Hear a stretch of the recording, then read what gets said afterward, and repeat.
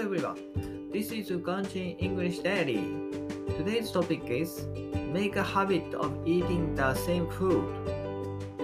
YouTube で紹介されていた天才たちの日課という本を読んだ。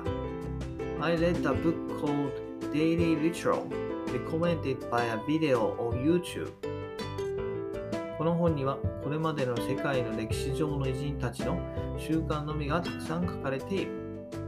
The book just told me many daily routines of historical figures all over the world. この中で私が一番驚いたのは習慣化しているのは日々のやることだけでなく食べるものも固定化しているということ。The most surprising part of the book was that they made a habit of not only daily tasks but also foods they ate. 私は今まであえて食事だけはルーティーン化せずにしてきたし、特に妻子がいないときはここぞとばかりに好きなものを食べていた。I have never fixed my meals consciously, and in particular, have been eating the food I craved while I was alone at home. しかし、それを固定化することが必要だと分かったので、次回一人で生活するときから食事も固定化しようと思う。